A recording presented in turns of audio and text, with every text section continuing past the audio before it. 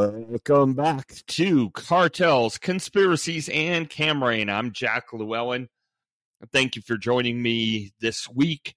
I certainly appreciate everyone who takes time out of their busy schedules to listen to these episodes. If you were with me last week, we talked about the Mexican government, kind of gave a brief history of the government of Mexico. We talked about the pre-party and its rise, its dominance, and then the end of that dominance, at least for now. We talked about some of the presidents in Mexico, 3 in particular, and we talked about some of the other parties in Mexico. We had said we were going to look at some of the data on public corruption and the perception of public corruption in Mexico, but we didn't really have enough time last week, so we're going to do that this week. And then last week when we were talking about the key figures in the pre-party and some of the presidents of Mexico, we didn't get a chance to talk in any real way about Manuel Bartlett Diaz, in part because he never became the president of Mexico, but because he's such a central figure in the Camarena case. We're going to touch on his career, his current standing just a little bit, and that's going to serve as a preview for some other things to come. But before we get into that, I want to talk for a minute about a different subject. There is so much information on the internet. And one of the really hard things is to figure out how much of it is complete garbage, right? So, for example, this week there was a fairly well-known, fairly prominent journalist who retweeted to all of her followers an article about Mark Wahlberg. Turns out the article was completely false. And she got a lot of blowback for obvious reasons for having retweeted it. And yet, if you looked at it objectively, it would be almost impossible for anyone to know. Now, you can say she was a journalist and she looked more, but you understand the problem. And with respect to cartels, Mexico, the Camarena case, there is a lot of bad information out there. A lot of bad information. And in the next few weeks, we're going to deal with some of that. But here's something I want to talk about and expressly point out and ask you all to be very aware of and careful about. There have been stories that have come out in the last few weeks that say, hey, so-and-so has said something, and that corroborates other things people have said. And I'm particularly talking about allegations with respect to the CIA's involvement in the Camarena kidnapping and murder. We've talked a lot about the reasons why I find that very hard to believe. People who know that that's my position then come back and say, aha, here's corroboration. I want to say one thing about corroboration. We will talk about some of the specifics later on. But here's something about corroboration. If I say something to 3 people, I tell a story to 3 different people, and one of them goes on a podcast and says, I was told X. And then the other 2 people say, oh, I was told that too. All of a sudden people stand up and say, they corroborate each other. No, they don't. No, they don't, because they're all relying on the same source material. So if somebody's going around telling multiple people and then multiple people report it, that is not corroboration. It can't be. And so, for example, if Lawrence Victor Harrison, or whatever his real name was, if he told 10 people the same story, those 10 people cannot corroborate themselves. There has to be something independent that corroborates the underlying statement. And that's what so many of these people on the net, on social media, who proclaim that they are now the purveyors of the truth because they've got corroboration, because they have a belief. That's what they miss. And that's something we've tried very, very hard in these podcast episodes to avoid. It's the underlying factual allegations that require corroboration. All right. Hopefully everybody gets my point. I could belabor it for way too long, but I'll bore you to death, so I'm not going to. All right. Let's talk about Mexican corruption. And, we've talked in the past that there is a general perception within Mexico, I think within the Mexican people, that corruption is, in part, just a way of life. It's how things work. Well, what I didn't know until I started looking into this is that there are all kinds of statistics and figures and polls and analyses where corruption levels are measured and they're counted and they're reported. And so I'm going to spend a few minutes kind of walking through some of the statistics that I found for Mexican corruption over the last 3, 4, 5 years. And as most of you know, and we've talked about it before, everything lags behind a little bit, right? So if you're doing a study in 2022, you're almost always looking at 2021 data because it takes that long to get it. And it may take a year or two to get all the data from 2021, analyze it, and then be able to write about it. So it's not a swift process. And so some of the figures we're going to talk about are a year or 2 or 3 old. But we will talk a little bit more about how things are changing, good, bad, and different, in just a minute. So there's something called Transparency International. And they have a corruption perceptions index. And in 2021, or using 2021 data, Transparency International found that Mexico ranked 124 out of 180 countries in terms of perceived levels of public sector corruption. 124 out of 180. There's also something called the Global Corruption Barometer. And again, also using 2021 data, they said that 60% of Mexicans believed that corruption had worsened in the last 12 months, and 43% report having paid a bribe to access public services. Actually, to access public services in the last 12 months. So 60% believe corruption is worse. 43% have had to bribe somebody for public services in the last 12 months. Another report analyzing 2020 data said 93% of companies surveyed reported encountering some form or type of corrupt practices in their industry. 93%. Back to the Global Corruption Barometer, 40% of Mexicans who were surveyed said they considered the Mexican government's efforts against corruption as, quote, very bad.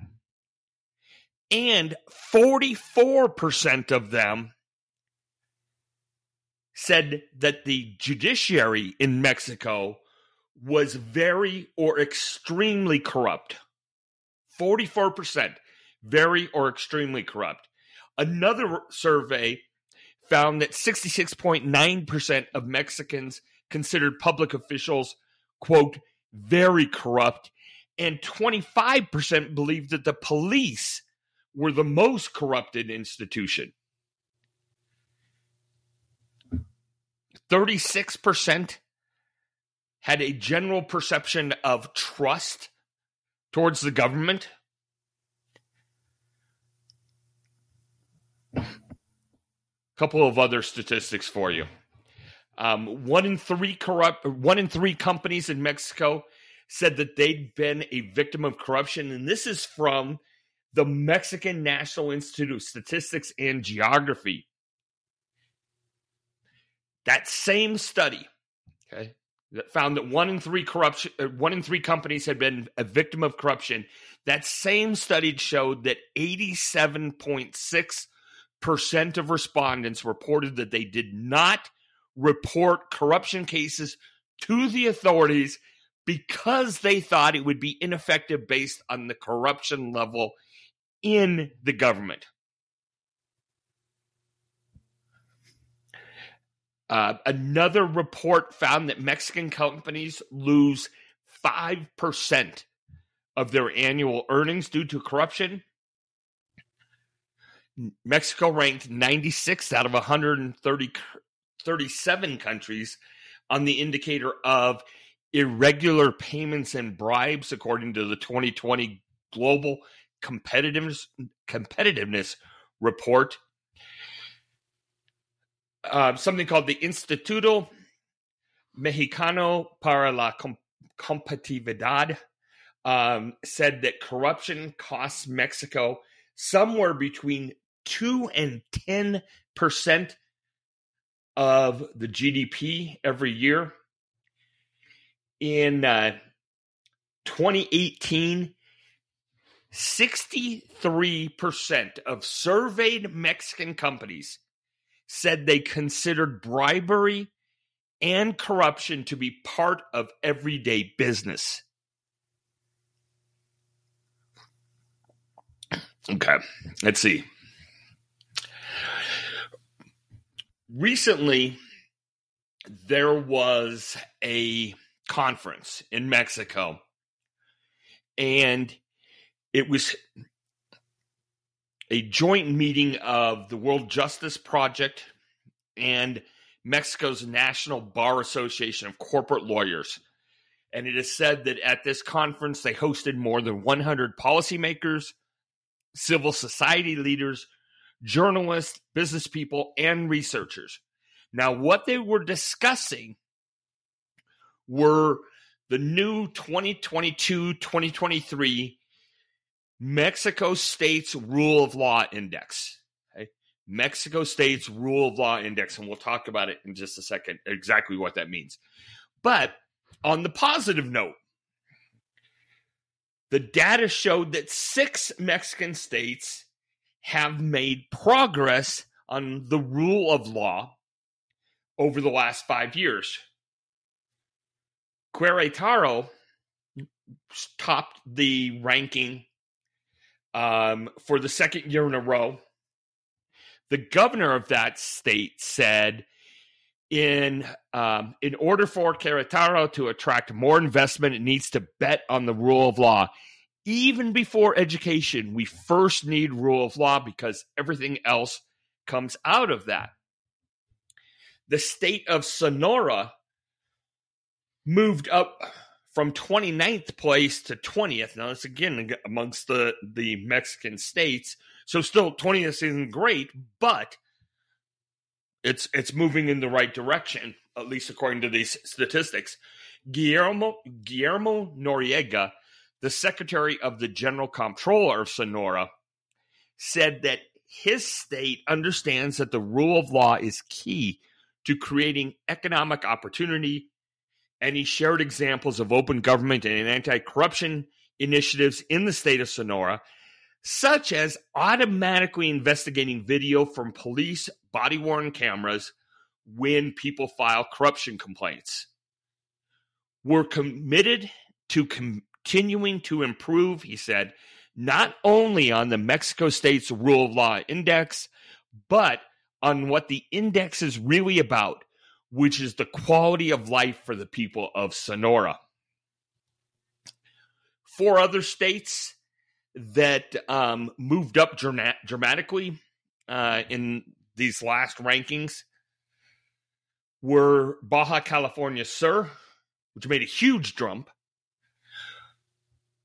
Guanajuato, which actually moved up to second, Tamaulipas, and Sinaloa. Okay. Now, keep in mind, we're talking about data, that's a little bit old. So question how some of the the violence, the intercartel violence that's going on in Tamaulipas and other states might affect this. But what we have is 6 states that showed definite improvement on this index. However, there's always a good and a bad. Even Mexico's top performing states with respect to this index had a score of 0.49 out of 1, which is below the halfway point on the rule of law scale, which goes from 0 to 1. So even the best states, and even the ones that have moved the most, are still below kind of that mid-level point of a standard for the rule of law. On average, rule of law performance, the report said, is largely stagnant in Mexico. There are a few other trends affecting Mexican states. Order and security scores have improved in 2/3 of Mexican states, largely due to improvements in people's perceptions of safety. However, homicide and crime rates remain at worrying levels, and order and security scores remain weak across the country. Again, how much have those feelings, those perceptions, the perceptions of safety amongst the common people, the citizens, non-cartel affiliated citizens, how much of their perceptions of safety changed since this data was presented? One of the things I found interesting is that the effectiveness of the civil, not criminal, civil justice system seem to have improved, in at least 2/3 of the Mexican states, with post-COVID timeliness of proceedings improving in 24 states, and alternative dispute resolution mechanisms were perceived to be the most effective aspect of civil justice in Mexico. By contrast, though, criminal justice faces continued and persistent challenges across virtually every Mexican state. Scores for the effectiveness of criminal investigations had an average score of 0.21 out of 1, 0.21, and rates of unreported crime are extremely high and increasing in almost every state. The fight against corruption, the report says, is mostly stagnant throughout most of the country, and only a handful of states made any progress on anti-corruption. And the report says that even the ones that did make progress, or even where there was progress, the, quote, progress was minor. What's interesting, though, is this index is actually being used, and it's being used by policymakers. 28 states have adopted the index into policymaking at some level. 5 national anti-corruption accountability and human rights plans and programs have also adopted the index. The president of the National Bar Association of Corporate Lawyers for Mexico says the index is a great tool that provides the measurable, up-to-date information needed to take a viable, informed decision-making process. So that's the data. And what does the data show? Why did we walk through all of that? And I know it wasn't very long, but what's the point? The point is that reality matches up with perception, right? And in a lot of respects, the indexes and the figures being, the polling and other considerations, in addition to just this index, measure people's feelings. But the idea that most people think that there is a high level of corruption, a low level of safety, that corruption is a part of everyday life, these statistics show that. And we looked at, 5 or 6 or 7 different metrics, all of which point in the same direction. And what's interesting, I think, is that you get an acknowledgement from state governments in particular, but also at the national level, that corruption is a problem. 28 states saying, all right, we are going to incorporate this data into our policy making. And yet, at least in the short term, it's made little or no difference. What did we say? Progress where there was progress is minor. All of it's good, right? Minor's better than none. But still, you have the issue there. And so I think one of the interesting concepts, and we've talked about it in some respects, is if you have an ingrained system where corruption is prevalent, you have a system where cartels have now had a certain connection, or a foothold in certain areas for 40 years or more in some respects, or in some examples.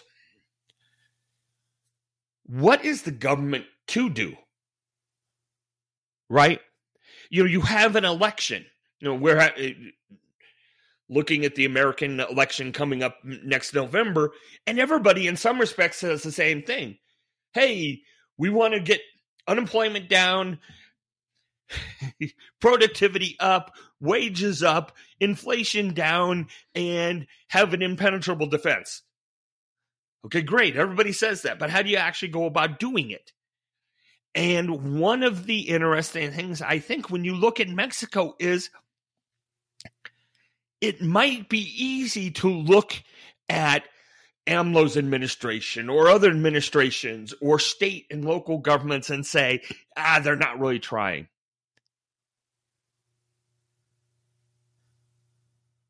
They're in the pockets of the cartels. And maybe in some respects that's the case, or in some instances it's the case. But maybe the simple fact of the matter is it's really freaking hard. And there's nothing wrong with acknowledging that understanding how and figuring out how to implement policies that change decades and decades and decades of corruption and, this insidious nature of fear and corruption, and then you add the cartels on top of it. I think people outside Mexico, as well as people in Mexico, but particularly outside, don't acknowledge how incredibly difficult it may well be. There was if you look at my newsletter, which will be coming out tomorrow, there is an interesting article from Proceso that's reported on by Borderland Beat. And the initial point of the article is the idea that Mexican cartels have established networks in the United States that largely are not Mexican nationals, but are locals. And there's a paragraph that I quote in there that says, a lot of the distribution and actual sales are done by gringo networks. And then the reporter, Jesus Esquivel, says, part of the issue is that we blame the cartels, especially in the United States. We blame the cartels and blame Mexico without looking at the internal things. And I give that example only because it reflects how difficult the issue is. And I've had lots of discussions over the last few weeks with people, especially on social media, who are like, oh, we could solve the problem overnight. Or here's an easy solution. Bullshit. It's not easy. It's like President Trump saying that he could solve the Ukraine war in a day. BS. You can't solve the cartel situation overnight, even if you wanted to send in, the U.S. Marines. It's not going to happen. These are difficult issues, and the point of all of this was twofold. One was to say, yes, the perception matches up to what's really going on. And number two, to understand that change is hard. Institutionalized problems in particular are so hard to change. Okay, enough about that. Manuel Bartlett Diaz. Let's talk about who he was, or who he is, in general terms, and we'll go through that pretty quickly. And then I want to talk about some crazy stuff that you can read on the internet. Okay. So Manuel Bartlett Diaz, born February 23, 1936, currently is the director of Mexico's public energy company, CFE, and he's a former Secretary of the Interior. He was elected to the Senate of the Republic from 2000 to 2006, where he was a staunch defender of state ownership of electric utilities. He left the PRI in 2006 and kind of announced that he was going to vote for AMLO. Since the 2000 election, when AMLO was elected, he has aligned himself with AMLO and that coalition for the good of all. We talked about that last week. In 2012, he was elected as a senator for the left-wing Labor Party in coalition with López Obrador's government. Bartlett Diaz is now the CEO of the Comisión Federal de Electricidad, CFE, state-owned electric utility, second most powerful state-owned company after Pemex.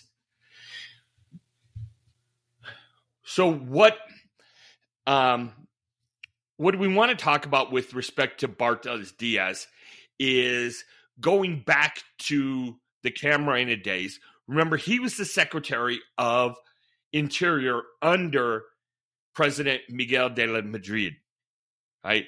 He had control of the DFS. He had lots and lots of authority and lots of power. And he was one who was implicated in the Camarena case. We've talked about this over and over and over. So I'll run through it quickly. But early on, when we get to the Zuno trial, so we're talking about 1990, there were concrete reports. Forget who they came from or the nature of who they came from.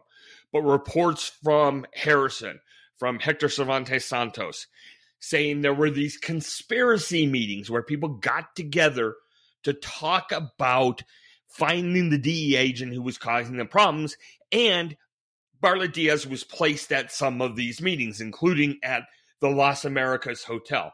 And I've told you before, the people in Guadalajara that I talked to laugh if you tell them that Manuel Bartlett Diaz was alleged to have been at a meeting at Las Americas Hotel, saying, that was in the red light district of Guadalajara, and they never, ever, ever would have seen Manuel Bartlett Diaz there. But be that as it may, those were the reports. Those reports got greater and greater in 1992 when Jorge Godoy and Rene Lopez Romero started making their new allegations, and they also placed Manuel Bartlett Diaz at conspiracy meetings and at Lope de Vega during the interrogation of Agent Camarena. Now, in the past, I've gone through methodically, and I can do it again, all of the evidence to suggest that he wasn't there during those times. We have newspaper articles placing him in different places in Mexico at the time. We have journalists who place him in different places. We have other people in the government. We have governors of states of Mexico saying, I met with him during the time he was supposed to be at a meeting, a conspiracy meeting in Guadalajara. We have all of that. Nevertheless, the connection between Manuel Bartlett Diaz, the Camarena case, the DFS, all of that served to make sure that Manuel Bartlett Diaz never became president of Mexico.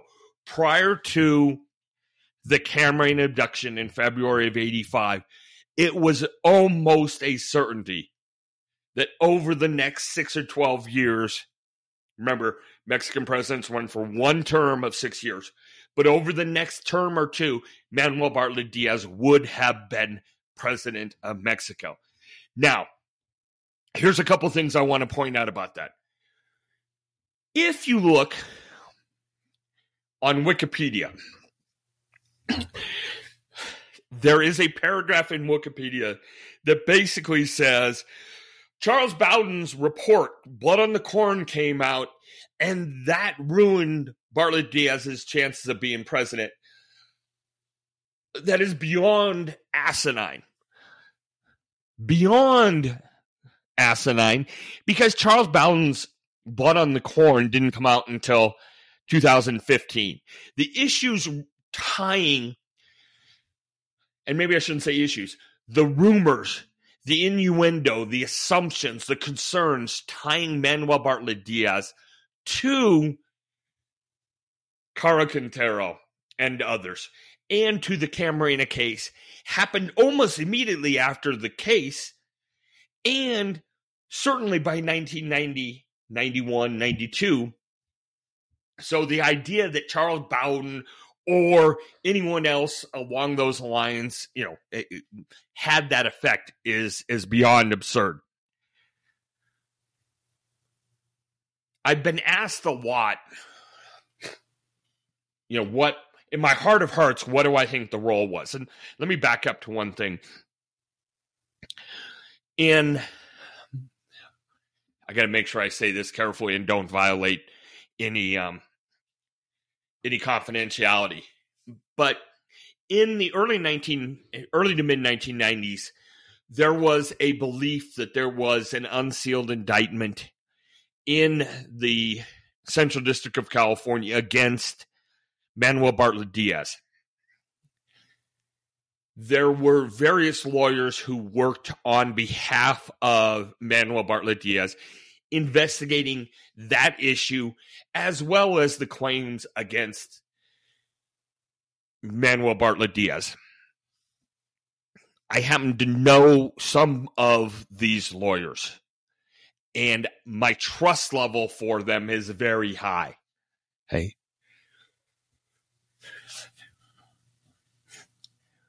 While I am very comfortable saying that there is no evidence that I have seen for the reasons that we've talked about before, some of which I mentioned, to suggest that Manuel Bartlett Diaz was at any of these conspiracy meetings, or that he was at Lope de Vega when Agent Camarena was being interrogated. That doesn't mean that he didn't have a connection to, or that he couldn't have had a connection to the cartel, and perhaps was corrupt to one extent or another. Okay. I certainly don't have enough basis to say that he was, nor do I have sufficient basis to say that he wasn't. The infamous Mr. X in Narcos Mexico is based in whole or in part, I believe, on Manuel Bartlett Diaz, and I certainly don't believe that the portrayal of that figure is largely accurate. But to say that he had no connection, I certainly can't do at this point. If the Mexican government was in, some type of cooperative effort with Rafael Caro Quintero and others, Manuel Bartlett Diaz almost certainly would have been aware of it. Perhaps we can leave it at that.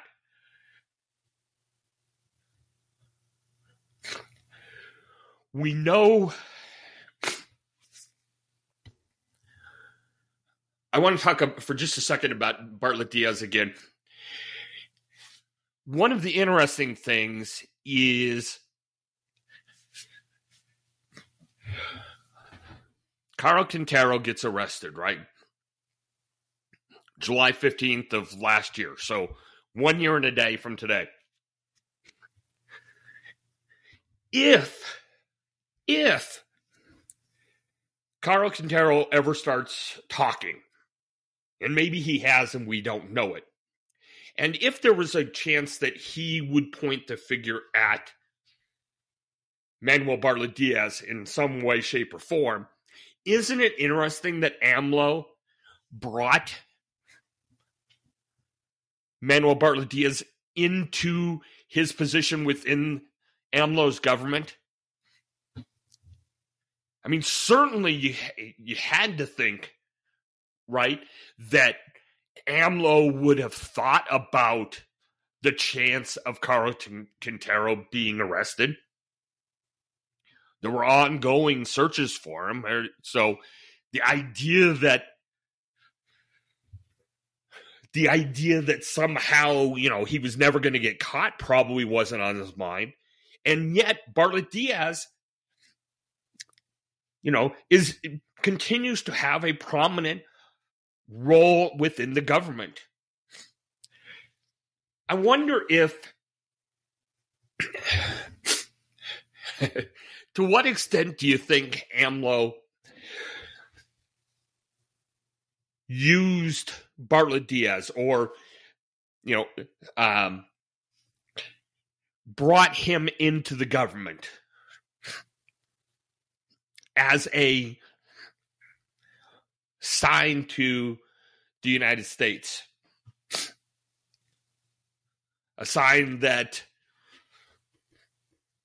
not everything was going to go smooth between the U.S. and Mexico with respect to economics, with respect to cartels, with respect to the drug wars. I don't know. I just find it very interesting that Caro Quintero gets arrested. AMLO knows about it, and yet you still have this, Bartlett Diaz sticking out there like a giant sore thumb, so to speak. All right, that was a little bit of a deviation there, so forgive me for roaming off a little bit there. So that's what we wanted to talk about today. I think that that these two topics, Bartlett Diaz and corruption in Mexico, also go hand in hand.